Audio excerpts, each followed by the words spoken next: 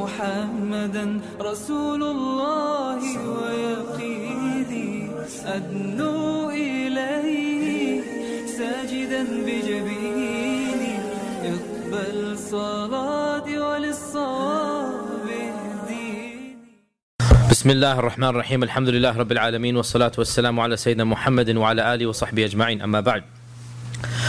So today, inshallah ta'ala, we will move on from the Battle of Uhud. We have finished the Battle of Uhud in our last few sessions, and move on to the next two major incidents, both of which were very sad. They caused the Prophet ﷺ a lot of grief and a lot of personal loss, because they both involved massacres. They both involved large groups of the Sahaba being brutally killed, and these are called the incident of Bi'r Ma'una and the incident of Ar-Raji'.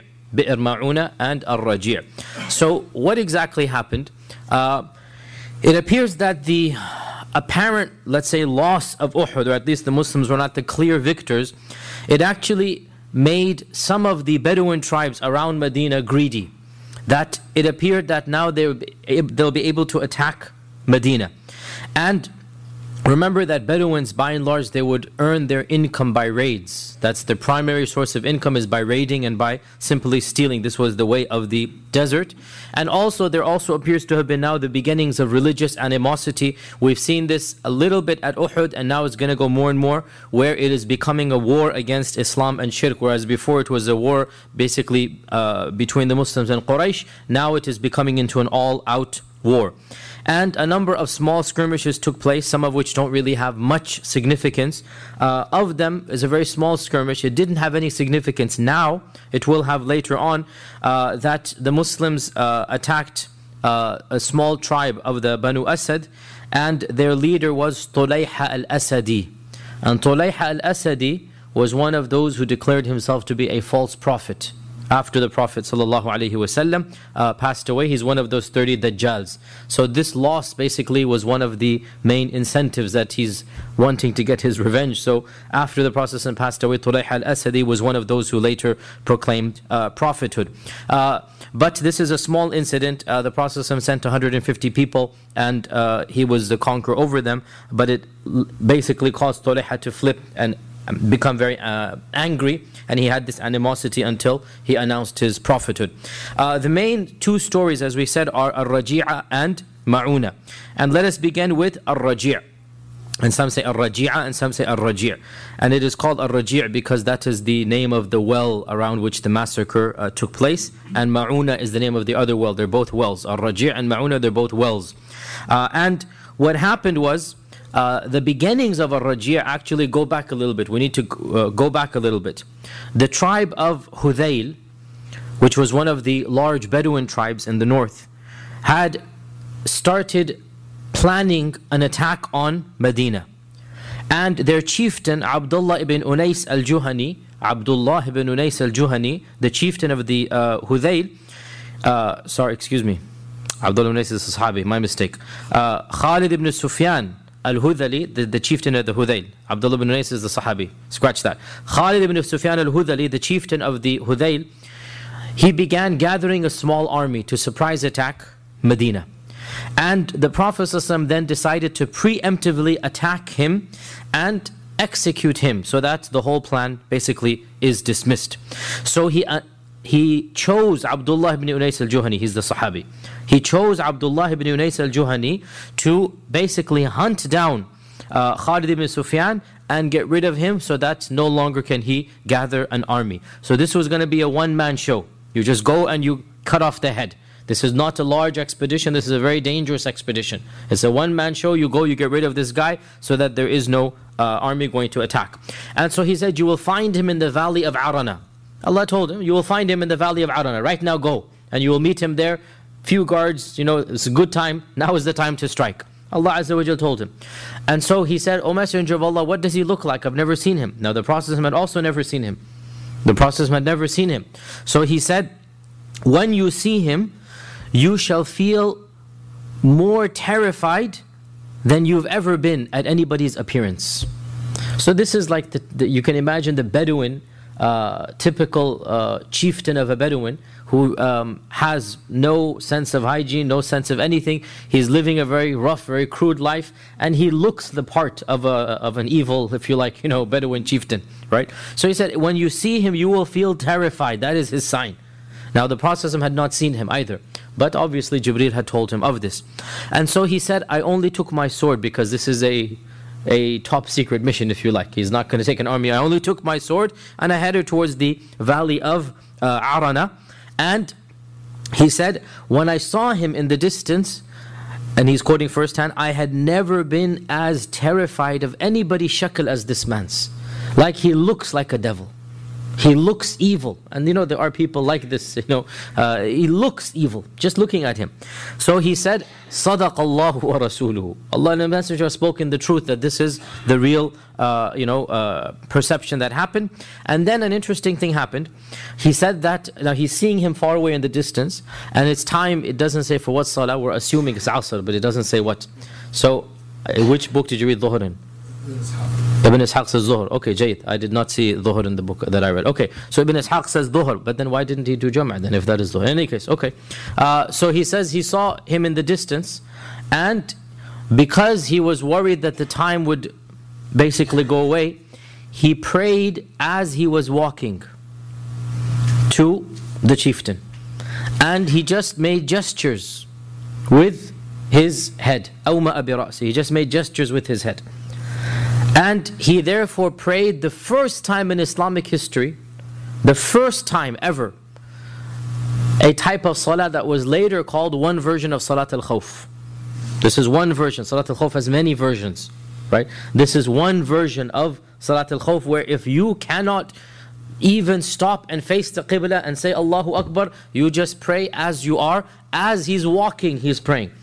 And this is the first time ever in Islamic history that this salah had ever been prayed. So he made an ijtihad, as we're going to come back to this, and he walked all the way there. And then he got close to Khalid ibn Sufyan, and he found out, is this the person? Are you actually gathering an army? Let me also join your army. So basically he's making sure this is the guy. He gives the impression that you don't have anything to be worried about. And then when the time was right, khalas, he got rid of him. So this was a time when his people were not around him. He was basically alone in the valley with a few people, and that's exactly what the Prophet ﷺ knew, that at this time is his vulnerability time.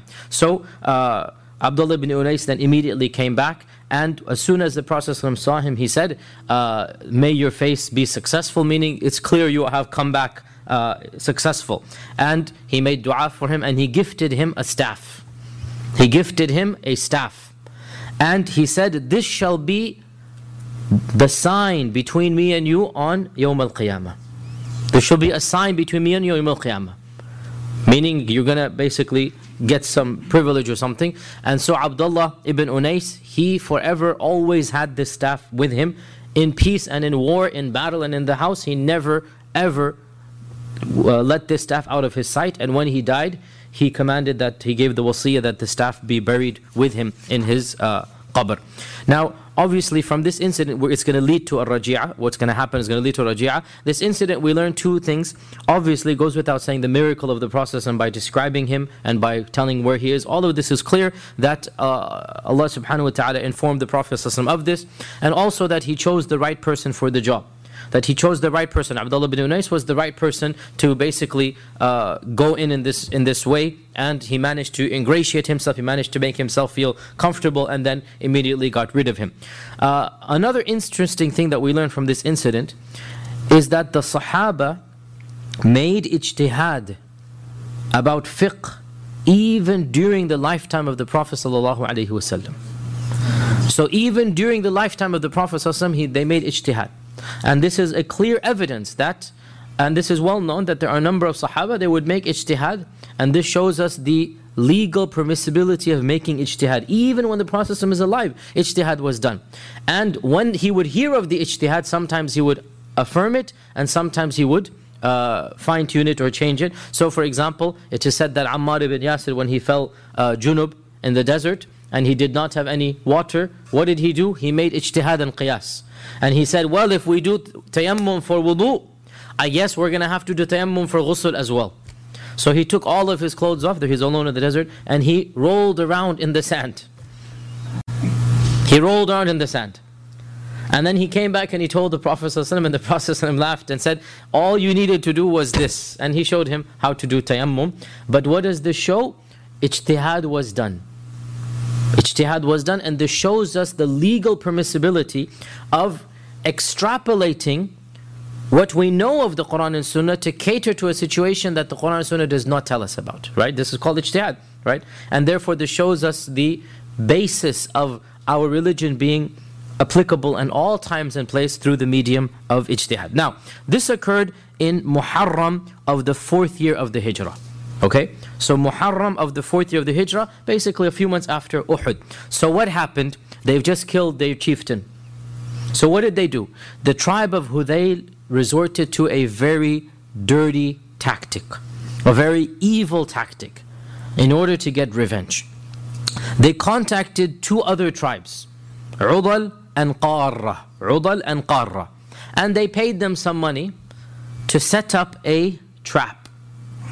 Right, this is now a blatant, if you like, tactic to get the Muslims to kill them. To set up a trap. And it involved a simple plot. And that plot was, you guys pretend to accept Islam, go to Medina, pretend to be Muslims, and then beg the Prophet ﷺ to send you teachers, the most qualified, to come back and teach you the religion. Because they knew that the Sahaba loved to go and teach, and that the Prophet ﷺ would send teachers, Quran teachers, Salah teachers to the people. And so Udal and Qarra, the both of them sent their delegations, and they insisted to get as many of the teachers that the Prophet ﷺ could afford to send. And so between 7 and 10, most likely 10 people, they volunteered for this task under the leadership of Asim ibn Thabit. Asim ibn Thabit. And when they got to the well of Ar-Raji', this is why it is called the incident of Ar-Raji'. When they got to the well of Ar-Raji', 100 warriors ambushed them. There are only 7 or 10 people. 100 people now surround them, and they realize this is a trap. They realized this was a setup. This was not an actual sincere conversion. And when they saw the 100 people coming in the distance, they managed to take shelter in a small hill. They managed to take shelter on the top of a hill, and they pulled out their bows and arrows, because bows and arrows is what you can use for far distance, and none of these guys wants to lose their lives, right? Bows and arrows, they don't want to lose their lives by coming up. But in the end, when you have 100 people surrounded by 10, eventually what is going to happen? Now, the plot thickens in that their leader Asim, he had killed in the battle of Uhud, he had killed the husband of a certain lady by the name of Sulafa. Okay, Sulafa bint Sa'd. So Sulafa, she's obviously a pagan. Sulafa had promised Halaf that she is going to drink wine from the skull of Asim. That I am not going to die until I drink wine from the skull of Asim. And in her vengeance, she had said, anybody who brings me the skull of Asim, 100 camels.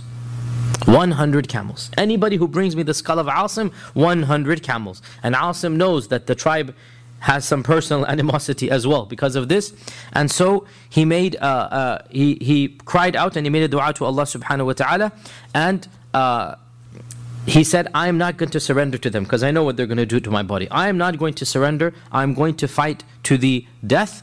And, O Allah, inform our Prophet ﷺ about us that we were sincere, that we didn't die cowards. We were sincere. Inform our Prophet ﷺ about us.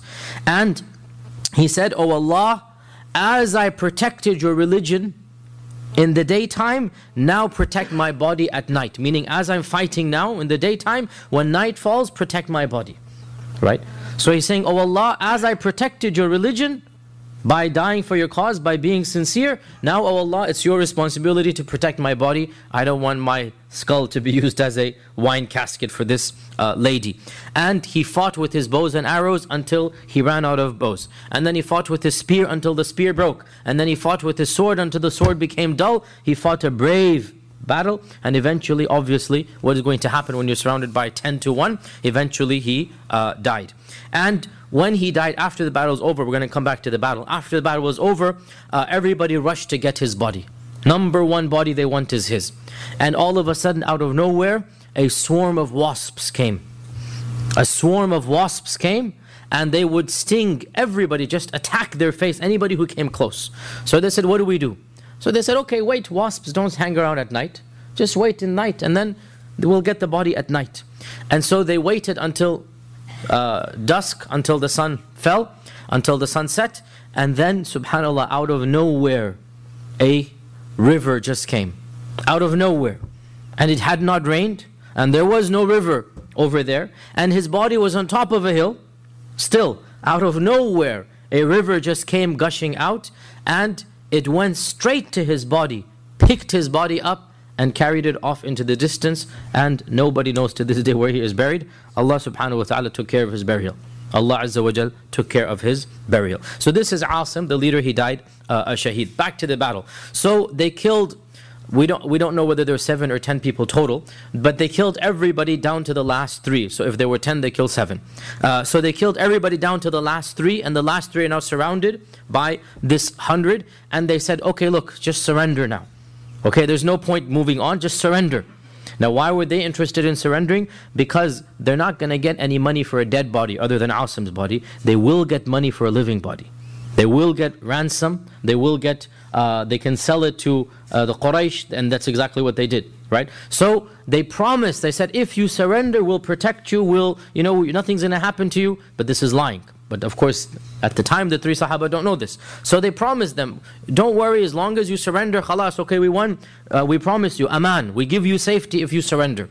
And the 3 of them decided to surrender at that time. When 7 had died, they decided to surrender. And they were Khubayb and Zayd and Abdullah ibn Tariq. Khubayb and Zayd and Abdullah ibn Tariq.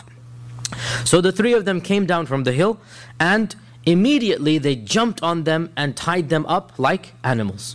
And Abdullah ibn Tariq said, this is the first sign of treachery. They didn't mean to give us security. They tied us up and they put us onto a stick just like an animal. They're going to do like this. Is the first sign of treachery. And so he refused to become a prisoner of war. He refused to walk and march. He refused every commandment. And so they just killed him on the side of the road. He just would not budge. And so they just killed him right then and there. And so this is Abdullah ibn Tariq, he's gone. So Khubayb and Zayd are left. As for the other 2, they found out who wanted to purchase them. And Khubayb was purchased by the tribe of Banu Harith, because he had killed one of the Banu Harith in the battle of Badr. And Zayd had been one of those who had attacked Umayyah ibn Khalaf, the master of Bilal. Remember the story of Bilal, that when Bilal said, Wallahi ma najawtu in naja, I am not going to live if this guy lives. And he was surrounded by a group. So Zayd was one of those who surrounded Umayyah. Right, so he's one of those who then killed Umayyah. Umayyah did not die by one person, it was a group that came. So Zayd was one of them. So Safwan ibn Umayyah in Mecca purchased him from this Bedouin tribe for a large sum of money in order to kill him for having killed, or having been one of the people who killed his father.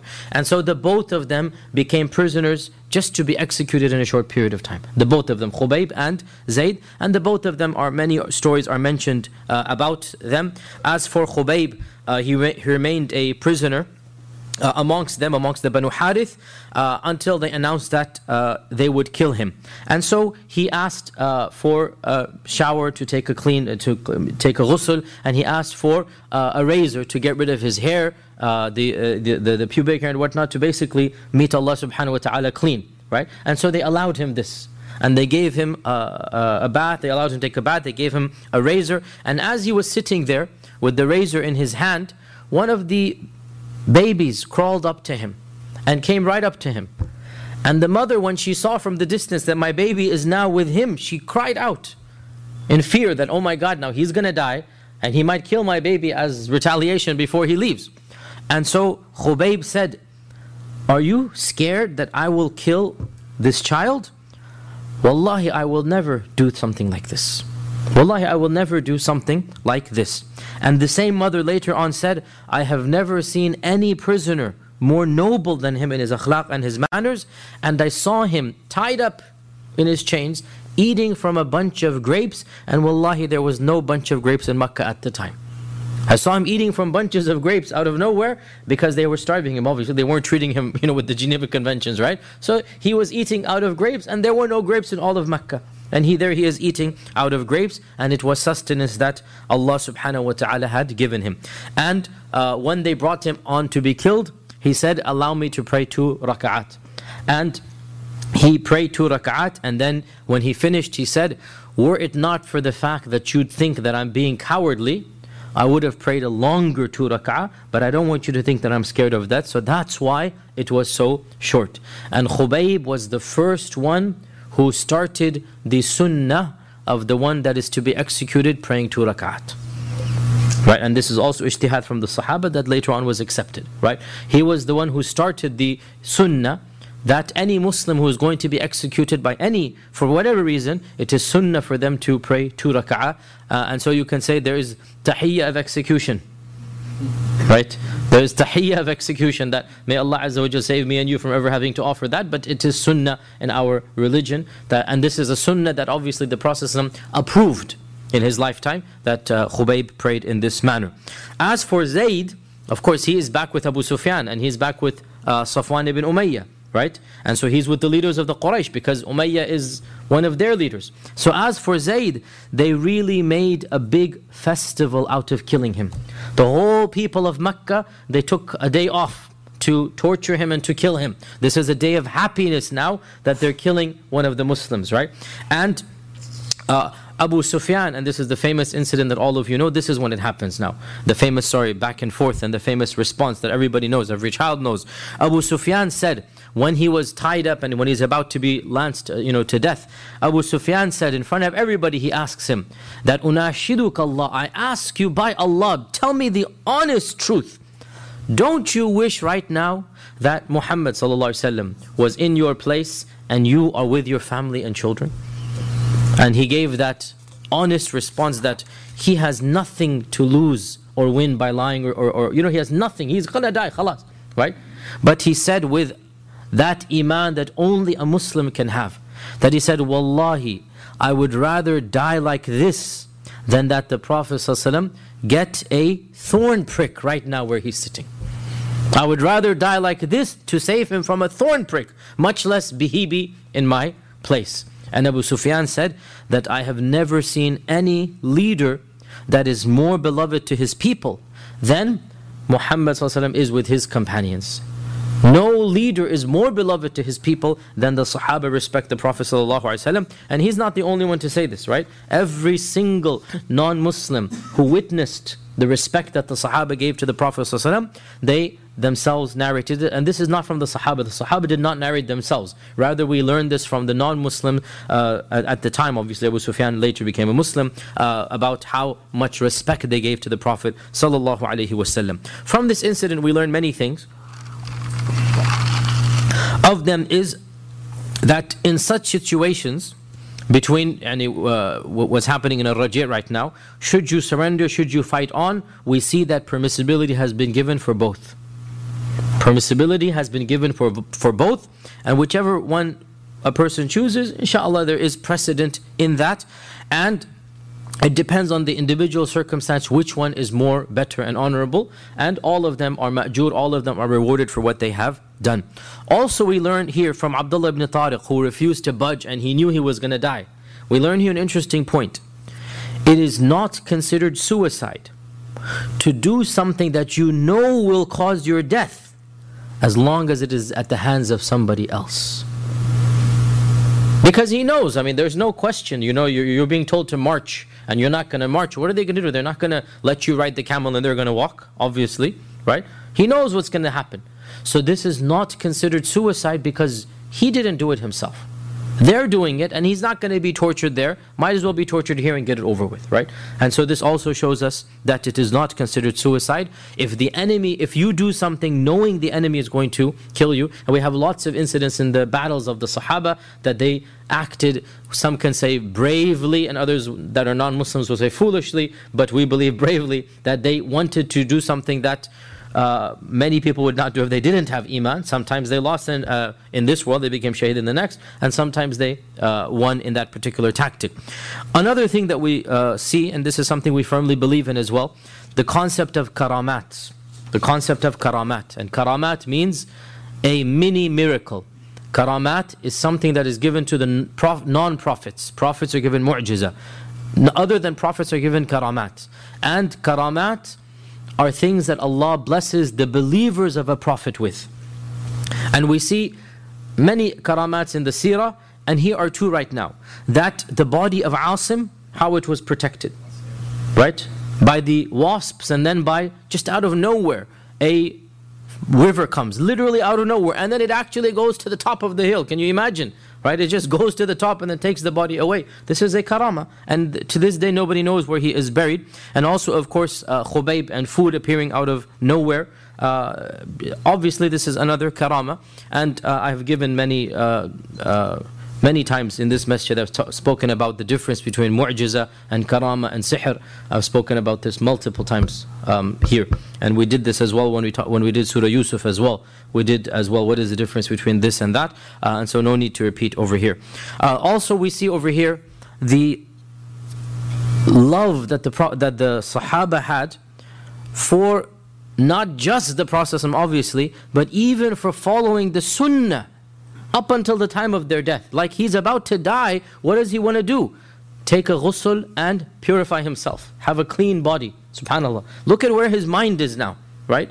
He's not worried about wasiyya and my children. No, he knows he's going to meet Allah. Let me meet Allah in a pure state. Let me do ghusl, let me clean my body. So look at the concern they have for the sunnah of the Prophet ﷺ, and of course ask for the love for the Prophet. And we already see Khubayb saying, I'd rather die this death than even a thorn prick him. And we know he means it because he has nothing to gain right now. Right? He's saying he will die rather than a thorn pricking him. This is the height of love.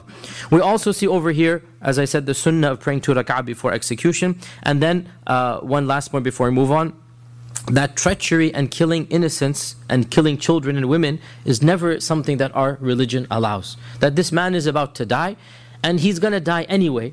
Many people would say, you know what, let me just get rid of as much of them as I can. Right? And this was the innocent child that he could have taken the razor and harmed the child, or worse than that. But he was shocked when the mother screamed. And he couldn't believe that the mother would think that I would do this. So he's asking a rhetorical question. Do you think that I'm going to harm this child? It's as if he's insulted, even though he's the prisoner and he's going to be executed. He feels insulted. That do you really think I'm going to harm this innocent child? La wallahi, I would never do anything like that. Right? He's consoling the mother that calm down, and he's the one going to be killed. This is what Iman brings about, and this clearly shows us that the killing of innocents, and especially women and children, as we know, our Sharia is very explicit and clear about this point. Now, the second incident that occurred, and what made this especially traumatic, was the two incidents occurred at the same time. So much so that according to one report, our Prophet ﷺ got the news of both of them on the same night. And this is why this was doubly traumatic for him, right? So it's happening in the same time frame. And that is a tragedy that in terms of quantity is much worse than Ar-Raji', and that is the well of Ma'una, Bi'r Ma'una, the well of Ma'una.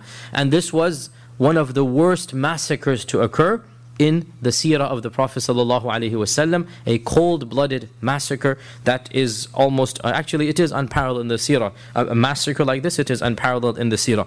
And the story goes as follows with regards to the Bi'r Ma'una. The Bi'r Ma'una, around this time, one of the famous chieftains of Najd came down to Medina.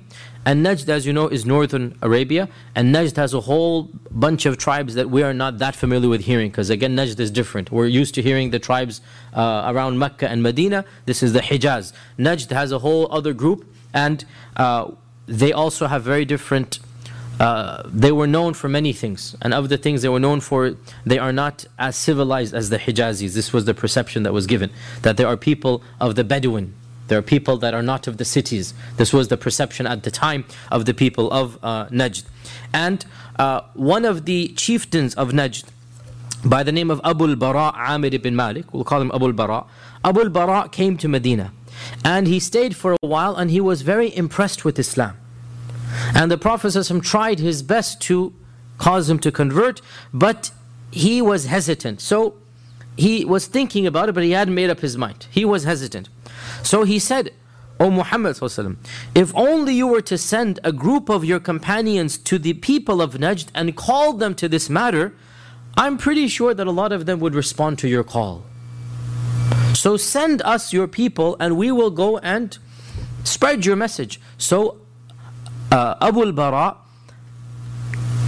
guaranteed protection for du'at in the Najd region. So it's as if he's saying, I'll open up the doors for Muslims to give da'wah. Right? He didn't accept. But he is saying, you have my word. And he was an honest man, as we'll see. Like later on we'll come back to this, that he was not lying. He gave a genuine word, that from my side, you have my word as one of the main chieftains. And how does the system work back then? That everybody who's allied with a tribe, if one of the tribes gives protection, all of the allies automatically must give protection. This is the way it works back then. This is what we call hulafa or halif, right? That your halif, you have a treaty. So X and Y have a treaty. If X extends protection to Z, Y also has to protect Z. This is the way it worked back then, and it is something that is still common in many places around the world, this type of system. So he is saying that I have an alliance with all of the people of Najd, and my protection should be good enough because I am a senior chieftain.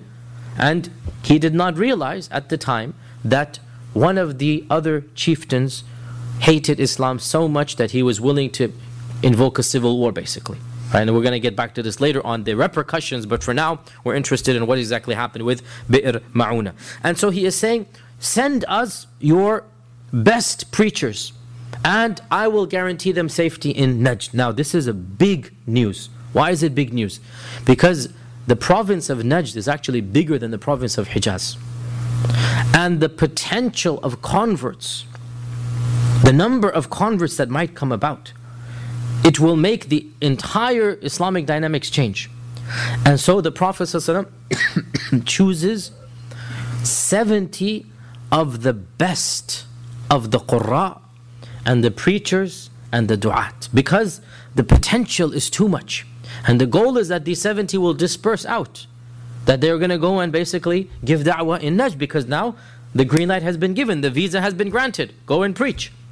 And he chooses the majority of them from Ahl al-Suffah, because these are the cream of the crop. And Anas ibn Malik, his uncle went. Anas ibn Malik, his uncle went and he became one of those shaheed. And Anas ibn Malik himself narrates that these people, they were known for their Qur'an, they were known for their tahajjud, they were known for filling up the buckets of the Ansar at night. They would go and fill the buckets up and then go back and sleep in the masjid. You understand, there's buckets that you're going to go fill the next day. So they would do it for them, even though they don't even have a house. They would do it for them. These are the people of the Suffah, right? And no doubt Allah chooses them for Shahada as well. It's a two-way street, right? That it was a loss for the Muslims, it was a victory for them. Allah chooses the best of them for Shahada. So these were the people of the Suffah, that they're involved in charity in the day and ibadah at night and Qur'an and dhikr. So the Prophet ﷺ chose 70, and that is a huge number for the time. Even for our time, 70 is a lot. For the small city of Medina, we just said in Uhud there were 700 people that fought, right? Imagine if Uhud had 700, you're sending 10% of your men. And that's how much went. Because as I said, this is the province of Najd is almost double the size of Hijaz, and the potential is simply too much now. It's a golden opportunity, and the Prophet ﷺ sensed truth from Abu al-Bara, and Abu al-Bara was telling the truth, right? Abu al-Bara was not lying, that I give you my word. And as we said, he assumed that the other chieftains would respect his word, but they didn't respect his word. So what happened? When the 70 of them got to the well of Ma'una, this is the Bi'r Ma'una, when they got to the well of Ma'una, they sent a letter to Haram ibn Milhan, through Haram ibn Milhan to Amir ibn Tufayl. Haram ibn Milhan is the Sahabi. They sent a letter through Haram ibn Milhan to Amir ibn Tufail. Now Amir ibn Tufail is the chieftain of one of the local tribes of the region.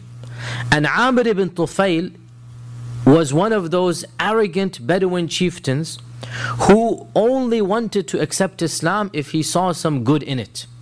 And it is said that he had attempted to negotiate with the Prophet ﷺ, either directly or indirectly, had attempted to negotiate a condition for accepting Islam.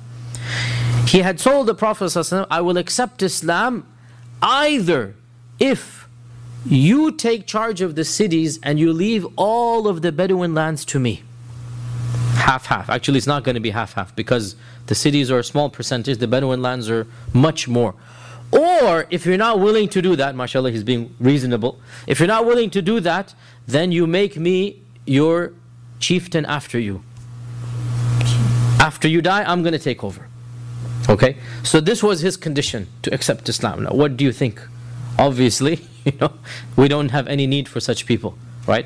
And so, obviously the Prophet refused to accept these conditions, so this only made him more arrogant. Now, when Haram ibn Milhan came to Amir ibn Tufail, and he had with him the letter, and the letter was basically hospitality, we're here for a while, we're just going to go on, and inviting him to Islam. It's basically generic, information that we are here. Now everybody knows that the Muslims have been given protection.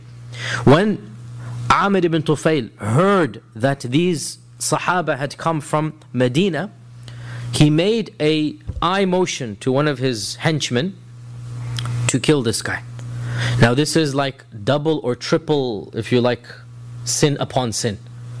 Multiple sins. Firstly, he is a messenger. And messengers, by unanimous conventions of the world, are never harmed. This is, an envoy. As we know, to this day, ambassadors are not harmed. Secondly, even if he weren't a messenger, he has protection from a more senior chieftain. And it is not his duty, Amir's duty, to interfere with that treaty. And in fact, in one book, it even says that the one who gave the initial Abu al-Bara was in fact one of the uncles of Amir, which is not too distant to imagine because they're all senior chieftains, so he's a distant uncle or direct uncle, which would make sense as well. So not only is none of his business to get involved in the aman or the safety of another person, he knows that this is breaking an agreement that he doesn't have the right to break. And then the third treachery was that he actually did it surreptitiously. He did it secretly. That he made that motion, they must have their codes or whatnot, right? They must have their red phones or whatever it is, or that secret button that they have in our times, whatever it might be. They have their ways. He gives the motion that this guy has to be killed, right? And Amir ibn Milhan had no clue, because how is he going to know the motion? And so as he's standing, basically waiting for the audience to be granted to him, from behind, one of the Bedouins comes running with a spear, and he thrusts it in between his shoulder blades, and it comes right out in front of him. And as soon as he sees this, the first thing on his mind, it blurts out. And what does he say? Fuztu wa Rabb al-Kaaba. Basically, I won. I'm a shaheed. Right? Yani the first thing that comes to his mind, because that's what happens at that time, that he sees it, his ruh is still in his body, so what comes to his mind? That I won, alhamdulillah, I won. Meaning I'm a shaheed. Right? So this means it was on his mind, he's making dua to Allah subhanahu wa ta'ala, he wants to die a shaheed. He's so excited that he sees his shahada, he actually cries out that Fuztu, I won, wa Rabb al-Kaaba, by the Lord of the Kaaba. And those were his last words. Because that's it, he died. And it is said that one of the people who was there, when he heard this phrase, it caused him to go asking the other Muslims and asking other people, and eventually he accepted Islam because of this one phrase, Fuztu wa Rabb al-Kaaba. Like, who's gonna win when you die? What type of religion is this, that you're happy when the spear is being thrust in and you're crying out for joy? Fuztu wa Rabb al-Kaaba. Right? And so this actually led to the Islam of one of them. So Amir ibn Tufail, he knew he's in trouble now. He's killed a messenger, and there are 70 people still there, and he needs to do something. So what does he do? He sends out messages to any tribe that is willing to now join forces with him, and to kill all 70 of these. Because one messenger is not going to be enough now. You're actually going to make things worse by now the 60 or 79 or 60 are still there. So let's get rid of all of them. Khalas, you're going to do one, let's do all of it. So he reached out to other tribes. Quite a number of them refused because they knew that Abu al-Bara had given protection. And so eventually this is going to lead to another clash, which we'll come to later on. For now, he's not even thinking 2 steps ahead. He just wants to kill all of these 70. So finally, 3 of the sub-tribes, they agreed. Asiyya, Ra'al and Dhakwan. Asiyya, Ra'al and Dhakwan. 3 tribes, they agreed to join forces with Amir ibn Tufail and then attack the 70 at Bi'r Ma'una. Okay? The rest of them refused. All of the other tribes of the Najd, they refused because of the protection of Abu al-Bara, and they said, no, we're not going to get involved. So they marched to Bi'r Ma'una and they surrounded all 70 of them. We don't know the exact quantity, but at least there were around 400 or 500 because of all of the 4 tribes coming together. You have Amir ibn Tufail's tribe, and then you have the other 3 tribes as well. Around 400 or 500 have surrounded these 70, and eventually the Muslims, they tried to defend themselves, but they hadn't come for a battle. They hadn't come with weapons and armor. They hadn't come, armed to the hilt. They were coming as preachers. They were coming as du'at. And eventually, each and every one of them were killed except for 3 people. Out of the 70, except for 3 people. As for one of them, Ka'b ibn Zayd, they wounded him and he fell down. And as the bodies continued to collapse on him, so he remained wounded, semi-unconscious, and the bodies piled up on him. So they didn't even know there was a person under all of this pile of bodies. And that was Ka'b ibn Zayd.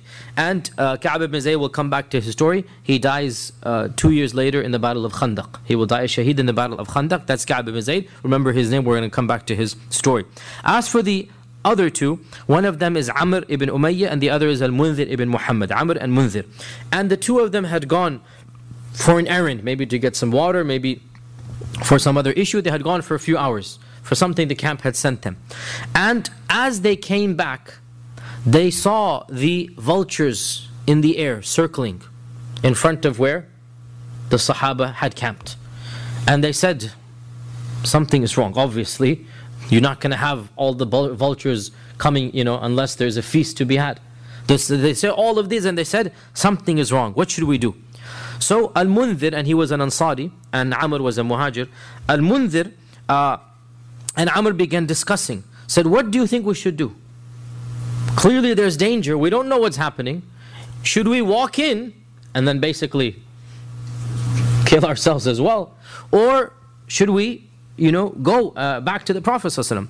So Amr says, I think we should go back to the Prophet ﷺ in order to tell him that some disaster has happened, some calamity has happened. Clearly the Sahaba have been killed. The 2 of us are alive. Let's go back and get reinforcements and tell the Prophet ﷺ what happened. So Amr says, let's go back. Al-Munzir, the Ansari, says, as for me, I will not give up being in the place where my companions have been killed. They were lucky enough to get Shahada. I'm not going to give that up and just walk away from that position. And neither do I want other men telling about my story. Meaning, I'm not going to be a messenger that lives to tell their story while they died. I'm not just going to be the one who talks about them. I'm not just going to be the qassas, the storyteller, that I'm going to go and tell their stories while they got the actual benefit of getting shahada or martyrdom. So he in fact encouraged the Muhajir to come back with him. And so the both of them, and Munzir and Amr, they both went and they walked back into, now the massacre is done now. They must have gone for a few hours, the massacre has been done. And so the both of them were caught and they were both about to be killed. Eventually Munzir was in fact killed because that was his niyyah, he was in fact killed. And for some reason Amr was allowed to go back. It is said that Amir ibn Tufail, the chieftain, this evil chieftain, it is said that either he wanted a messenger to go back, or he said that I have to free a slave anyway, so I'll just choose you to free. The point being, Allah willed that, subhanAllah, the same one who said, perhaps we should go back, Allah allowed him to go back. And the one who said, I want to become a shaheed, Allah Azza wa Jal made him shaheed, because you get your niyyah. What you want, you will get it. Right? Neither was a coward, because eventually they both walked in. But the one of them wanted shahada, and Allah gave it to him. And the other one was eager to go back, and Allah gave him that as well. And so he went back, and this is the one that on the way back, this is Amr now. On the way back, Amr, he encountered a small incident, which also has some morals and benefits, that on his way back to Medina, he met two people from the tribe of Amr bin Tufail, walking back towards Amr bin Tufail from Medina. So he's going to Medina, they're walking back to Amr bin Tufail. Right? Now, these two have no idea what's going on over there, because they have just come from the Prophet ﷺ and they're going back. And apparently, the both of them had sought protection from the Prophet ﷺ, and the Prophet ﷺ had given it to them. But Amr did not know that. And from his perspective, these are two tribesmen from the tribe that has just killed all 70 of my companions, and I don't know what they're going to do. So he tricked them for a while, calmed them down basically, didn't tell them his real identity. When they went to sleep, he got rid of the both. He killed both of them. He killed the both of them. And then he discovered in their possessions a letter of protection from the Prophet ﷺ. Because he didn't know any better. He thought these are people from the tribe of Amr bin Tufail. I mean, put yourself in his shoes now. It's either him or them. And so he felt extremely bad. He went back, and he was the one who brought the terrible news of the Prophet ﷺ to the Prophet ﷺ. And as we said, Al-Waqidi mentions that Al-Raji' and Bi'r Ma'una, they both were received on the same layla, on the same night. The Prophet ﷺ received the news on the both of them. So can you imagine 80 Sahaba, both of them, both groups of them have suffered miserably. They have been literally tortured and massacred to death. And these are all people you know. They're all people that the Prophet ﷺ chose. They're all people that were living amongst them, living in Suffah. Right? Look at the personal ties. You know how the Prophet ﷺ considered the people of the Suffah. And the Prophet ﷺ was greatly grieved. And he prayed every single salah. Fajr, Dhuhr, Asr, Maghrib, Isha. 5 salawat. He did a special qunut for all of the shuhada for 1 month. He made a special qunut in every single salah for 1 month. And he prayed for the shuhada, and he asked Allah Azza wa Jal to take care of, meaning to punish Dhakwan and Ru'al and the Banu Lihyan, which is the Amr bin Tufail's tribe, and the Asiyya. He asked Allah Azza wa Jal to take care of all 4 of them, means to get rid of them or to punish them. And in fact, this is one of those incidents as well that Allah Azza wa Jal revealed many verses in the Quran that for wisdom known to him, he then abrogated. Naskhat Tilawa was called. He abrogated those verses, and we still have remnants of those verses. That who will go and tell man yablugh ikhwanana, who is going to go and tell our brothers that we are safe? And Allah subhanahu wa ta'ala told the Prophet ﷺ about them, and verses were revealed that were recited at this time. And this is in Bukhari and Muslim, that they were recited at this time, and then Allah subhanahu wa ta'ala abrogated those verses for a wisdom known to him. Now, a number of benefits to derive from the incident of Bi'r Ma'una, and even from a Raji' put together. Of them is that we can say that the religion of Islam is not going to be spread without loss, without sacrifice, without even the loss of limb and body and persons. And that loss is going to be bitter and difficult to bear. If this was the case for the Prophet ﷺ and the Sahaba, then how about in our times? Also notice, compare the two characters. The two characters of Khubayb, the prisoner of war in the last story, and Tufail, the chieftain in this story. Khubayb has in his hands the baby, and he can extract revenge and vengeance. But no, he's not going to do it. Tufail has a messenger who already has protection, and he assassinates him in the cruelest of manners. And such is the way of the heart of Iman with the heart of Kufr. The heart of Iman is a heart of morality, and the heart of Kufr has no morality whatsoever. Notice as well that of the fiqh points that we derive over here, the concept of qunut is something that the fuqaha after this greatly differed over. When does one make qunut? And as you know, each madhab has its position, and now is not the time to get into this, but you know that the Shafi'i say in Salat al-Fajr, and the Hanafi say in the Witr, and the others have their positions as well. But Allahu A'lam, the strongest position is that qunut is not linked to any prayer. Rather, qunut is only done at times of general calamity. Qunut is done when something afflicts the ummah, and everybody should make dua for those afflictions.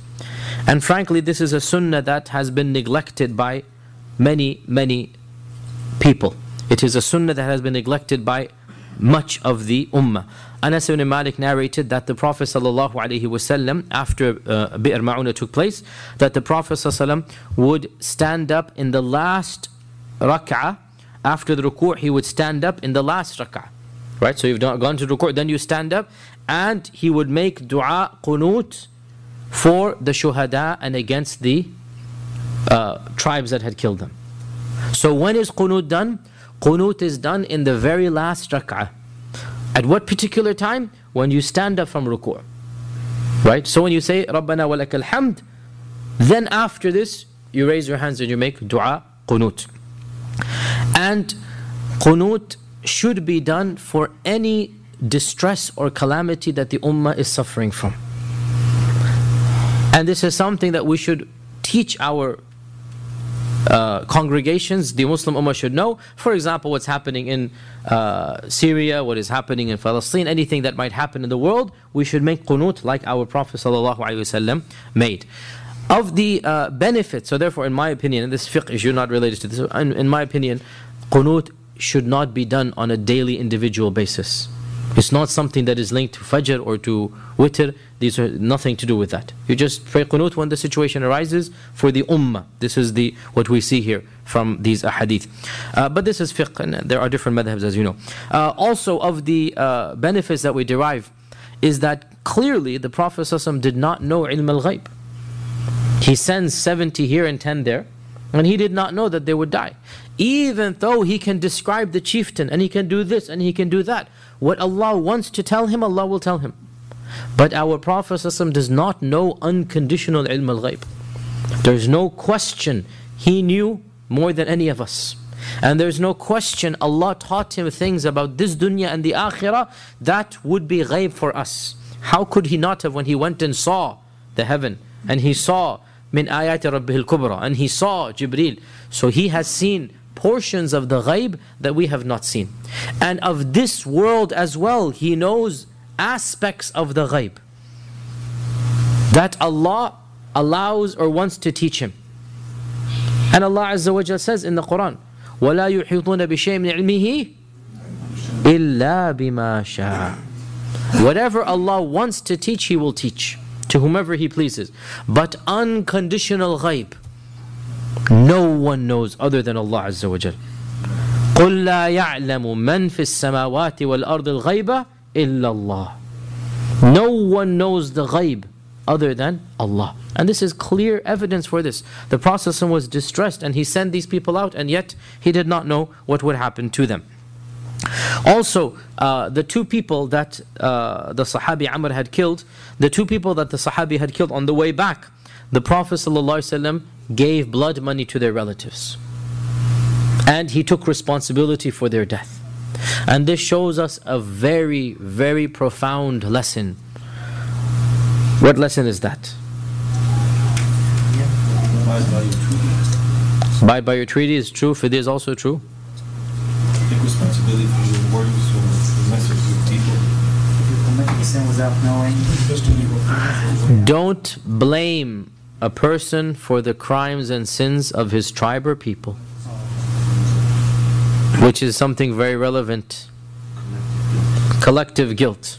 Very relevant to our political situation and those who are angry at particular back and forths that are going on. Very relevant. The issue of collective guilt. These were from the tribe of Amir bin Tufayl. They were from the same tribe. But they had not participated, they had no knowledge, they're completely innocent, right? And so, the Prophet ﷺ bears responsibility, he pays the blood money, and it's a mistake, the guy made a mistake, so then he takes responsibility for that mistake. And he pays the blood money to the relatives of the two people, and this clearly shows that وَلَا تَزِرُ وَازِرَةٌ وِزْرَ أُخْرَى. You're not going to be held accountable for what your tribe has done, what your nation has done, if you are not a part of that, if you don't participate, if you have nothing to do with that. And this is something we notice from this incident as well. And the final point, then inshallah we have some time for question and answer. The final point, as for Amir bin Tufayl, he died a very pathetic and miserable death, as is to be expected. As is to be expected from somebody of such a nature, that he was inflicted with a type of leprosy that spread over his whole skin. It started from under the arm and then it spread, and it caused him to become delusional, and it caused him to become a pariah. His own people left him. When you have leprosy, what's going to happen, as you know, in those days, right? So he died of extremely painful and miserable death alone in the desert, and Allah Azza wa Jalla punished him in this world. Before the next, his own people, his own family abandoned him. He was a crazed lunatic because of this filthy disease that overcame him. And this is exactly what is to be expected for someone of this nature, someone whom even the Prophet ﷺ made dua against. How will this person ever be saved? And inshallah, next week we will do some follow-ups as well, and especially the issue of the Banu Nadir, which is one of those controversial issues again, and the promise that was given for the battle of Uhud. Remember, at the battle of Uhud, when finished, Abu Sufyan said 1 year later we're going to do it again, right? So inshallah, that we're going to talk about next Wednesday, inshallah ta'ala. Any announcements to be made? There are announcements from my side. We are going to be starting Tafsir Surah Yasin, inshallah, 2 Tuesdays from now. Can you make a note of that, Danish? Not this coming Tuesday, but the one after that. Right? The third person who was buried in the bodies, what happened? Ka'b ibn Zayd, he made his way back to Medina. He made his way back to Medina, and he died a shaheed in the battle of Al-Khandaq. Yeah. So the brothers wanted to have Tafsir Surah Yasin. So we're going to be having Tafsir Surah Yasin, inshallah, on the 12th, inshallah, at 7:30. And Danish can make a flyer for that. And what else? There was another announcement, wasn't there? We do that for Q&A. Yeah, okay. Q&A, but Brother Ali, where's Ali? He's not here. The fiqh salah class, that was the announcement, I remember now. The fiqh class, the fiqh of salah part 2. That's also going to be taking place, I think, in 2 weeks. So the announcement for that as well, inshallah. Anyway, we have a few minutes for questions, inshallah. Yes. If there's any details about why the Prophet ﷺ made the fidya for those who killed from that tribe, is it because he gave them the aman, he gave fidya for them? Because at that point, if he didn't give them aman before that doesn't happen, they are basically part of that tribe. So the Prophet ﷺ took responsibility for what his people have done. This is something, no, it was because of the aman, but this is something that even in our times, the company takes responsibility for the actions of its individuals, right? And we see this multiple times, that when this is a Muslim who has done a genuine mistake, who's going to pay for this? It's going to be the Muslim community. So because the Prophet ﷺ gave them protection, and that protection was broken by one of his own, the man is not sinful because he had made a genuine mistake. But in the end, who's going to pay responsibility? It will be the Muslim Ummah. If there was no aman, would be No, if there was no aman, then there would not be that type of blood money, but there might have been other types of settlements that would have been done, but these people were protected by the aman. So by breaking the aman, you have to pay the full blood money for these two. Okay, yes. You mentioned that the Sahaba during the time of the Prophet, they just had the ijtihad on multiple occasions. Can you shed some light in the last 19th and 20th century when the door of ijtihad was closed? What is the historical perspective for all of you? So the question is, there is a lot of talk about the door of ijtihad having been closed and it was reopened in the 19th century. This is a bit of a myth. The door of ijtihad was never closed. And ijtihad has always been operative in the ummah, and is one of the signs of a thriving Islamic intellectual heritage. However, what happened was that certain scholars in what we now call medieval Islam, they felt that all of the scenarios and situations that could possibly take place have been discussed. So there's no need for ijtihad. And so there was this notion now of, khalas, everything has been, been there, done that, we've dealt with it. Now, when modernity was thrust upon the Muslim world, when Muslims met face to face with Europeans, when Napoleon invaded Egypt, and then the French came to Algeria, and then the British came to India, and they saw for themselves the radical changes and the differences, so there were a number of trends or reactions. One of these reactions was, one can say, somewhat, for every reaction you have an equal and opposite counter-reaction, right? This is the human nature, right? So when they saw this excess, many Muslims went to the other excess, which is shut yourself off from these people, don't learn their language, don't learn anything from them, and just go back to your textbooks and just pass down the tradition as it came, right? So in order to stir the hornet's nest, if you like, right, another group said the door of ijtihad should be reopened and we should rethink through everything. And this is the other side of the coin. And this is the flip side, which is now, in our times, we would call them progressives. There were no terms back then, right? That everything is up for grabs. So in India, you had Sir Sayyid Ahmad Khan. And in Egypt, you had Muhammad Abdu is the classic example of this, right? Muhammad Abdu, the one who said, I visited England and I saw Islam but no Muslims. And I came back to Egypt, everywhere there's Muslims but no Islam, right? And frankly, may Allah forgive him and all of us, but clearly there's an inferiority complex there. That you feel their Islam is over there and there's no Islam back in Egypt. And his fatwa are rather, what can I say, they're not quite what we would consider to be, and Muhammad Abdu, I mean, he was that type of mind, that just to go ahead. So you had that trend, which is the exact opposite, which is, let's open up the door and everything up for grabs, right? And the logical consequence of this is to say that everything is up for grabs. And this is exactly what one of Muhammad Abdu's main students, and that is Abdul Raziq, you should know this then. He was the Minister of Egypt in the 1950s, Minister of Education.